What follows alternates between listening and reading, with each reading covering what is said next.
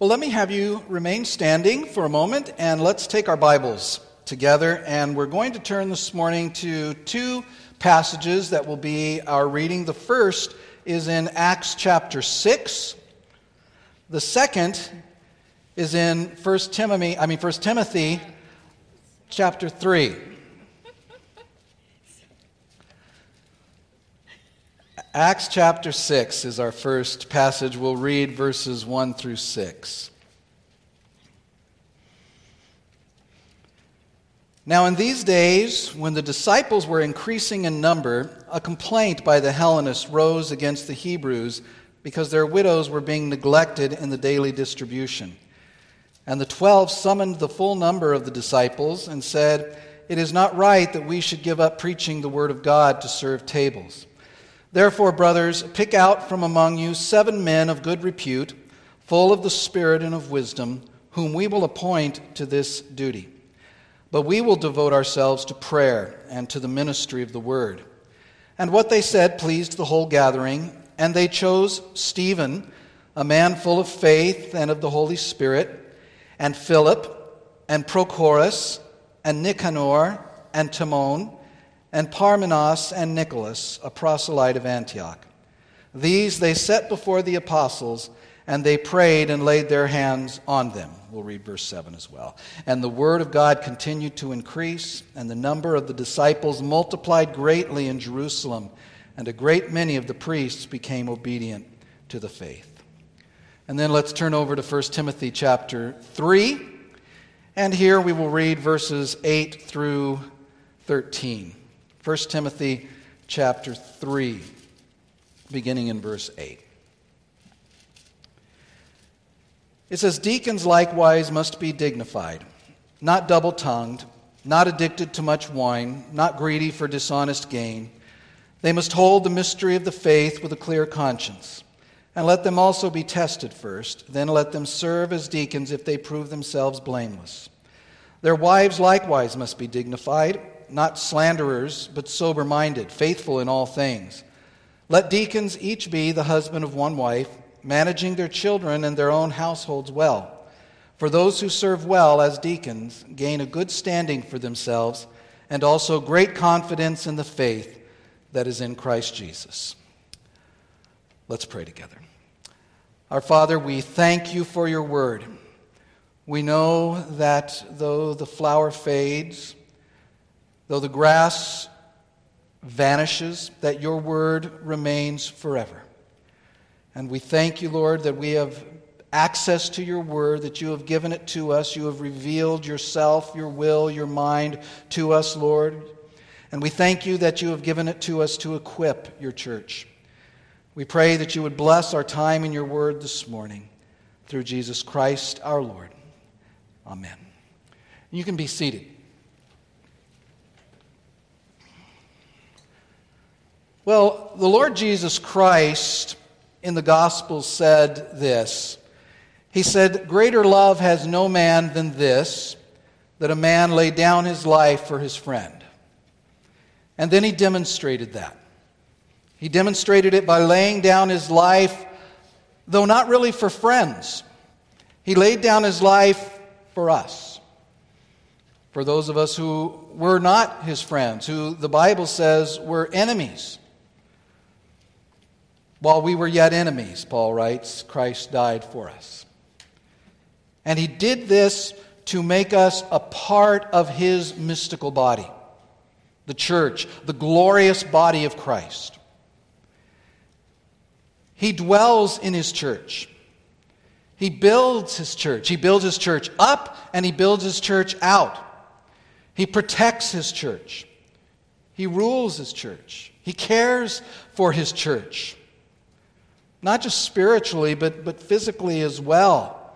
He loves us with a love that we cannot comprehend. And he has chosen to express his love for the church in different ways. One of those ways is that he does so through those same wretched, sinful people that he has brought into the church through the work of the Spirit and on the basis of his own redeeming work on the cross. to the unending praise and of His glorious grace and mercy. And Christ has worked these things into His church, giving us His word, giving us His directions regarding both the means, the offices that He gives to the church, and the men who fill those offices through which He leads and provides for His church. You know those offices, the offices that the New Testament teaches, as the offices of elder and deacon. We, as you know, have 3 elders in our congregation. There's Jim Westberg. There's Brad DeBoer, who is with us this morning, who is a sort of an on-loan elder that we appreciate very much from another congregation, and myself as the pastor or the teaching elder of our congregation. Well, this morning, at the end of our service, we are going to be celebrating the grace of God to our congregation by His providing us with our very first deacon. And so this morning, I want to take a few moments and speak to you about the office of deacon. That office that Christ Himself has given to us for the proper functioning and the health of the church. This is a little bit out of the ordinary, since it was just right after the first of the year that we talked about. In fact, I think we were out at Keith's property meeting there when we talked about the offices of elder and deacon. But I think in this situation this morning that it's appropriate, and I point to what Paul told the Philippians, that it is not burdensome for me to write the same things to you, and for you it is good. And so it's good for us to be reminded of this. You, as well as Keith this morning, will be promising to do certain things when we come to that part of the service. And as these vows that he will take and we will take are serious vows, a little review of the distinction and the origin and the function and the requirements of the office of deacon, or what we sometimes refer to as the diaconate. You may hear me say that in the message this morning. That's just the office of deacons, the work of the deacons. A little review of that will be profitable, I think, to all of us. First, let's take note and make a note about the distinction of the office of deacon. As I mentioned, in the New Testament, there are 2 main offices in the church. There are the elders and there are the deacons. There are the elders in the church. They are the men whom God has called and equipped and gifted and qualified to lead the church, to rule over the church as His under-shepherds. He is the leader of the church. Christ is the head of the church. There's no doubt about that. But again, He has chosen to use men in the church to serve the local congregation. And in one of those offices, He has given us elders who rule and lead the congregation. Their work is to give direction. Their work is to shepherd the sheep, to rule according to the Word of God. They are qualified by their possession of spiritual maturity, of demonstrated gifts of ruling, and the ability to teach. That office of elder is further divided, depending on who you are, either hardly divided or more softly divided, but divided into what we call ruling elders, who are the elders who rule. But there's a distinction of the elder in the church whose particular focus and ability and calling and gifting is to teach and to preach. Sometimes referred to as the teaching elder, sometimes as a minister or the pastor of the church. So there are the elders. The office of deacon, on the other hand, is the office of service. It's the office of ministry to the physical needs of the congregation. The men who hold this office are also called by God. They are equipped by God. They are gifted. They are qualified.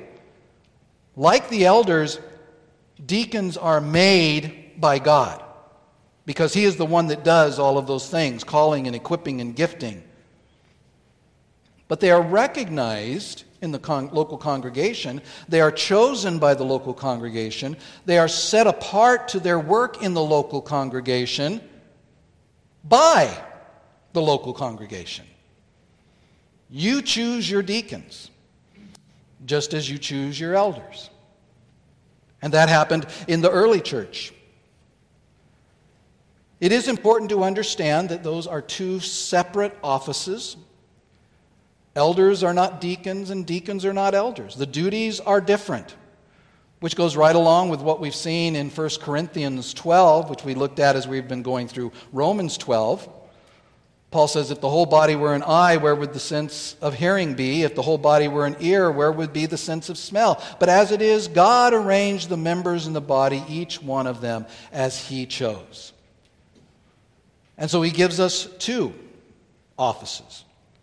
Ministering to physical needs, which the deacons do, is important, as well as ministering to spiritual needs, which is the primary work of the elders. And that is the office of deacon, is as much a calling of God as the elders or the minister. The qualifications of the first deacons were, as we read in Acts chapter 6, that they were to be of good repute and full of the Spirit and wisdom. We read in 1 Timothy 3 that the qualifications for the deacons, if we were to read that whole chapter and laid it up against the qualifications of the elders, those qualifications for deacons are just as demanding as the qualifications for elders and ministers. We don't have time to go through all of those qualifications this morning. We did that earlier in the year. But it requires a man who is spiritually mature, a man who is dignified, honest, a man of his word, not a drunkard, not greedy. It requires a man who has a good understanding of the Christian faith. In our denomination, that will necessitate that he agree with our confessions and agree that they accurately represent the Scripture, so that we can look to the confessions and say, this is what the Bible says about these things. It is required of such a man that he have a stable home life in regard to his wife and his children. And practically, it requires someone who has a heart for people, someone who is genuinely concerned about meeting needs, who has a gentle word and will be able to deal with those in need in a way that demonstrates the love of Christ. That is the work of the deacon, is to demonstrate the love of Christ to the congregation. It is very important in the church. And I mentioned that men are equipped and gifted and qualified by God. They are also called by God to this work. And because it is true that God calls men to this work, we recognize, we in this denomination, in our church, in Christendom generally, we ordain men to serve in this capacity. That means that as an official function of the church, we recognize a man's calling to and set him apart to that particular work in the church. That is what we're going to be doing at the end of our service this morning. The office of deacon is an ordained office, just like an elder is an ordained office, just as a minister is an ordained office. And just as one who aspires to the office of overseer desires a noble task, as Paul says in 1 Timothy, the office of deacon carries biblically mandated honor for those who serve well in it. In 1 Timothy chapter 3, there in verse 13, we read it. It says, those who serve well as deacons gain a good standing for themselves. And though the office of deacon is not a ruling office, not a directing office in the church, they do have a certain amount of authority in the church. In Acts chapter 6, for example, which we read, the apostles are looking for men, they say, to appoint, literally to put in charge of the concerns that were taking place. Deacons are assigned to a position of authority in those areas under the authority of the elders in the church. It's also important to remember that deacons are not elders. They are not junior elders. They are accountable to the elders, just as everyone in the church is accountable to the elders, including the elders. But deacons have different gifts. They have different callings. They have different functions. Deacons do not rule. That is not their gift. That is not the purpose of that office. Their purpose, their office is one of service. It's not a lesser office. It's a different office. The diaconate is the office of compassion in the church, the arm of service in the church. So with that, let's look a little more at what the office of deacon is for, what tasks deacons are called to in the church, what you can expect of those filling the office of deacon in this church.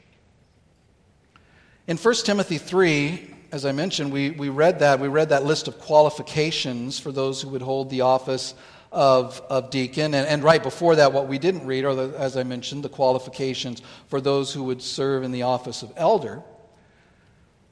But what we find there, while we find those qualifications very critical and important, we find there what such men are to be. But we don't find there too much information to help us know what deacons are supposed to do.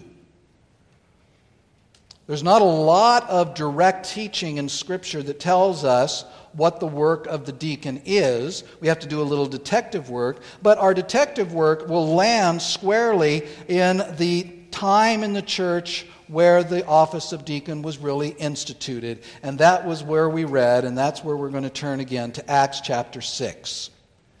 So if you've got your Bible still open, look back into Acts chapter 6 where we read. Beginning in verse 1,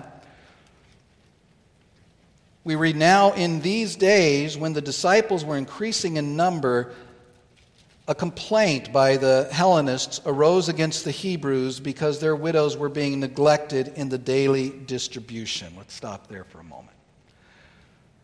As we come to Acts chapter 6, the book of Acts, as you know, is the history of the New Testament church. And here in Acts chapter 6, the church is young. It is growing. Paul begins to say, Luke writes there that the disciples were increasing in number. That means the church was growing, was getting bigger there. And as the Christians, as we see earlier in the book of Acts, were in the habit of providing for those of their number who had need, bringing money and possessions so that there would not be anyone in the church who had lack, who suffered lack. But as that happened, there was a problem that arose where the organizational aspect of the church was beginning to be strained. Part of the ministry of the church was, as we read here in Acts chapter 6, was specifically to give support to the widows of the congregation. Now, we might not think of that as a big deal today, but then there was no social net to speak of. And widows who, without any other family to support them, were in a situation that if the church didn't help them, that they would be destitute. And we're speaking here, particularly at this early point in the church, about the church in Jerusalem. This is before the persecution that caused the church to be spread out into all of the areas. So here particularly we're talking about the church in Jerusalem. And what was happening was that the Hellenists, as Luke speaks of, been in Romans too long, everything's Paul, that Luke speaks of here, the Hellenists, who were the Greek-speaking Jews, that they were complaining that the Jewish widows, the Hebrew-speaking widows, were getting all of the support, that they were getting all of the supplies, that there was some sort of discontinuity between the distribution of the help. When each day they would receive what they needed to get them by. And so they came to the apostles, who were the leaders of the church, and they let them know about this. They asked them about this. By the way, a great reminder that if there's a problem in the church, you should come to the elders about it. Let them know. And that's what they did here. And then in verses 2 through 6, Luke records for us the response of the apostles, of the rulers of the church. Let's read it. It says that the 12 summoned the full number of the disciples and said, "It is not right that we should give up preaching the word of God to serve tables. Therefore, brothers, pick out from among you 7 men of good repute, full of the Spirit and of wisdom, whom we will appoint to this duty. But we will devote ourselves to prayer and to the ministry of the word." And what they said pleased the whole gathering. And then we get a list of the men that they chose. And verse 6 says that they set them before the apostles, and they, the apostles, prayed and laid their hands on them. This is normally understood, and I think properly understood, as the institution of the office of deacon in the church. They were ordained then to the office of church. It says that they were appointed, verse 3, and that in verse 6 that the apostles prayed and laid their hands on them. That's the act of ordaining someone, officially setting them apart, that everyone recognizes that they are set apart to this work.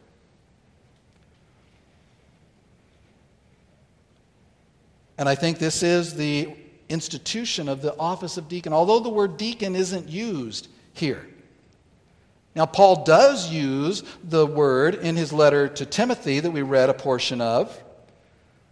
The Greek word from which we get the word deacon, and which Paul uses in 1 Timothy 3, is the word diakonos. You see where we get deacon from that. Only 5 times is it translated deacon, and 4 of those are there in 1 Timothy, as he explains that. Most often, the word deacon is translated servant, and that's important. The other time that the word is used is in Philippians 1:1, in his greeting to them, where Paul addresses that letter. He says, "To the saints which are at Philippi, with the overseers," that is the elders, "and deacons." Another proof there that this is a perpetual office, an office that was to continue to go on in the church, being mentioned in the same breath as the elders. But the term deacon, as I say, is very helpful in understanding the function of the deacons. Among the gifts that we saw in Romans chapter 12 a few weeks ago, when we were back at the beginning of that chapter, and it's used elsewhere, is this idea of gifts. Paul says gifts of diakonia, gifts of deaconing is what he's saying, gifts of service, gifts of showing mercy. The work in Acts chapter 6 of providing for the needs of the needy, as it is termed there, waiting tables, is the seed from which the broader functions of the office of deacon that we have today grew. They were almost literally waiting tables in that they were serving the physical needs of the church. And so the deacons today tend to the needs in the church. That's the primary purpose of the deacons, is to serve the needs of the congregation, to see that there are none in lack, none that suffer, that everyone has what they need. A second and secondary reason here in Acts chapter 6 for identifying and appointing these men within the church was, in verse 2, you see that the 12 summoned the full number of the disciples, that means the whole church together, and said, "It is not right that we should give up preaching the word of God to serve tables." Now, be very clear here that they are not saying that attending to physical needs is somehow beneath the dignity of the apostles or of the elders. In fact, if you look at our church order, it says that if there are no deacons in a congregation, that all of the work of the diaconate is to be done by the elders. And that's what's gone on in our congregation since the beginning of our congregation till today, is that the elders have done this work. But it was not, Luke says here, the apostles say here, it was not conducive to their calling as the elders that they deal with these things to the neglect of their proper work of prayer and teaching and preaching. So by directing the congregation to find other men, 7 men, to do this work, the rulers, the teachers, the preachers, the apostles of the church were freed up from it. They were assisted by the deacons who would take on some of the other work. And that continues to be an important task of the diaconate in the church. They actually serve to facilitate the work of the ministry of the word that the elders and the pastor do in all of its forms by alleviating those who are called to the ministry of the word of responsibility for some of these other essential ministries. That is, the deacons free up the elders of the church to do the things that they particularly are called to do. And because those physical aspects then and now of the ministry, dealing with the physical needs and day-to-day physical aspects of the operation of the church, because those consume, you would be surprised to see the huge amount of time that those kinds of things can take, the deacons are given to assist the elders in their work. So, from Acts chapter 6, we see a twofold purpose, twofold work of the deacons. One is to minister to physical needs within the congregation, and second, by doing so, to assist the church leaders with necessary tasks. And this is really all of the specific kind of direction regarding the work of the deacons that we have. The rest is the logical, biblical outworking of those initial tasks worked out over years in the church. And so some of the tasks that fall to the work of the deacons are these, at the simplest and most generic level, and this is what most people think of. They are the ones who collect the donations made by God's people, and they are the ones who then disperse the resources of the church to those in need. Just what they did in the early church. In fact, before Acts chapter 6, back in Acts chapter 4, we read this, that there was not a needy person among them. For as many as were owners of lands or houses sold them and brought the proceeds of what was sold and laid it at the apostles' feet, and it was distributed to each as any had need. Then we get to Acts chapter 6, and now that aspect of taking those gifts and distributing to those who had need, that is now given to the deacons. And we can say that whereas the elders provide for the spiritual needs of the congregation, the deacons provide for the material needs of the congregation, ministering to those who are poor, who are suffering, and in need of physical help in various ways. But they do so in a spiritual way. You know, the Lord Jesus has directed the church that one of the basic tasks of the church, and indeed the identifying mark of the church, is that we have and exhibit love for one another. Love, by the way, to review from a couple weeks ago, love that should be genuine and sincere. We are to love all people, of course, but the church is preeminently to be concerned with loving those of the church. Paul in Galatians 6:10 said, "So then, as we have opportunity, let us do good to everyone," he said, "and especially to those who are of the household of faith." And that is the work of the deacons, to do good to those who are of the household of faith, primarily those in our own local congregation, and in situations where it is allowable and is appropriate, those outside of the church. They, the deacons, are the church's formal means of bearing one another's burdens and thus fulfilling the law of Christ. That's what they do. What we all are to do individually, we've been talking about this in our look at Romans chapter 12. We've seen that we are all individually to be involved in this kind of thing, but what we are all to do individually finds corporate expression in the work of the deacons of the church. So, the office and the task of the deacons, properly considered, is much more than just collecting the offering. It is a far more difficult and time-consuming office than many give credit for, or than many deacons even understand. Far more difficult and time-consuming. By the way, would someone make sure Keith does not leave as we talk about this? Because they're often thought of as those who take the offering and maybe print out the annual statements at the end of the year, but their work is more than that. They are far more than offering takers, money counters, though that's part of their work. They are responsible to encourage the congregation in proper giving. They are to be discerning the needs of everyone and to help meet them, even at times to take that most difficult step of asking someone, "Do you need help?"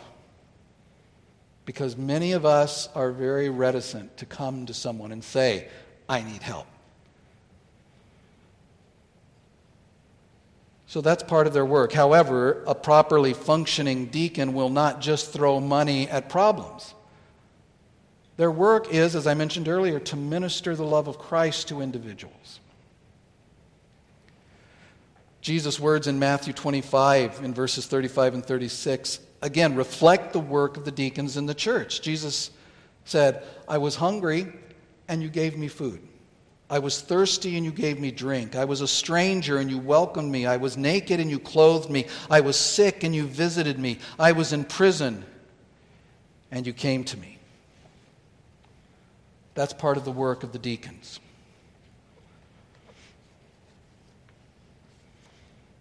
Our church order says that deacons are called to show forth the compassion of Christ in a manifold ministry of mercy toward the saints and strangers on behalf of the church. To this end, they exercise in the fellowship of the church a recognized stewardship of care and of gifts for those in need or distress. It says that they are to do that. The board of deacons will oversee the ministry of mercy in the church and shall collect and distribute funds for the relief of the needy. Other forms of service for the church may also be committed to the deacons. Again, see, the idea there is that they are the service branch of the ministry, the formal ministry of the church. And so, typically, to the deacons falls the work of ushering, building preparation in the morning, setting up for communion, and so on. Those are all things that have sort of come in as part of the deacons. They don't personally have to do all of that, but they coordinate it. They delegate it.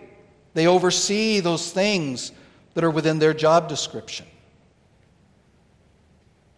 Our deacon perhaps will come to you if there's a need and he knows that you can help to fulfill a particular need in the congregation. And when he does that, recognize him as coming on behalf of the King and chief servant of the church, our Lord Jesus Christ. Because they deal with the finances of the church. They need to be good stewards of money or the other goods of God's people. They need to be diligent and need to be careful and need to be biblical to investigate needs that are brought forward and causes that are recommended for the giving of the church's money. They deal with budgets. They deal with overseeing the use of funds and properly seeing to it that money is available for benevolence and for outreach and for building needs. Their work is to be directing the giving of members at times, of assisting members with funds and with help, aiding widows and the single and the infirm. In 1 Timothy 5, there are those instructions on how the church is to deal with and to help and to give aid and assistance for widows in the church. That's a text not just for all of us, but particularly for the deacons. And they are to do all of this in a spiritual way. The support and the relief work of the deacons is not an end in itself, but is a means to a greater end. Deacons are those who see to it that there are no forgotten or neglected people in the church of God, or that there are none who are so bound up and oppressed that the joy of salvation and release from all of the bondage that they have in Christ is no longer before their eyes, no longer apparent to them. They make sure that everyone can fulfill his or her calling as parents or members of the church because they're not disadvantaged in any way. It is therefore never just a matter of seeing to it that no one's without food, but it is a matter of seeing to it that the joy in the Spirit as free children of God is realized by every person within the communion of saints. In all the things that the deacons do, in managing finances, material assets, and in ministering to the physical needs of God's people, again, they are always doing so as an expression of the love of Christ for the people in the church. It's said that we are God's hands. And if that's true, then we might say that the deacons are the tools in the hands of the church, and therefore in the hand of the blessed King of the church to tend the garden that is the church. And the faithful service that they render, beloved, they render not only on behalf of Christ, but as it were to Christ, just as we all do. Remember in that passage in Matthew 25, Jesus, as he talked about those things and those things that were done, he said, as you did it to one of the least of these, my brothers, you did it to me. So the primary duties then of the deacons is to see that those in the church who are in material need and material distress are helped by the church, by what you give, by what you are able to give, by what you are able to do. To see that they are relieved of those miseries of life. And that they do so, that they devote their time and they devote themselves to those things.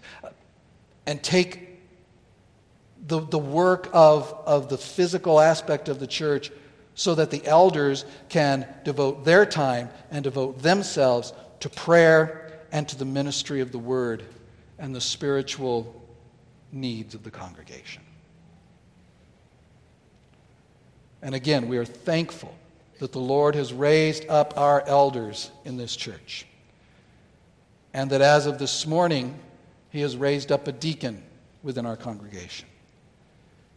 It remains for you, beloved, to prayerfully, dutifully, seriously support all of those men in the work that they have been called to do here. To be in biblical submission to the elders and to give as you can to supply the deacons with what they need for their work. Also, remember to continue to be on the lookout for men who fit the qualifications, who exhibit the giftedness for ruling and teaching or mercy and compassion. Make note of them, make inquiries of them, pray for them. Pray that the Lord will send and raise up men who can serve as deacons and elders in this congregation. So let us thank the Lord and King of the church this morning for His love to the church, His compassion for His church, and for His promise that He will build His church, and that He will uphold His church, that He will sanctify His church. He will perfect His church. And remember that among the means that He does that, He uses the ministry of men that He has called, as they faithfully serve, properly submitted and guided and humbled before His most holy word. And to that, let us say, amen. Let's pray. Our Father, we thank You for Your manifold love to the church. We thank You for the fact that You provide Your church with all that it needs. We thank You that You, Lord, have given to us the most important thing, and that is membership in the church universal. That You have brought us from the kingdom of darkness into the kingdom of Your dear Son. We thank You that You have brought us together as a church. And we thank You for providing for us in the past and for Your provision for us now this morning. And we ask, Lord, that You would continue to bless this congregation and help us as we seek to to serve you. And we ask all of this in Christ's name. Amen.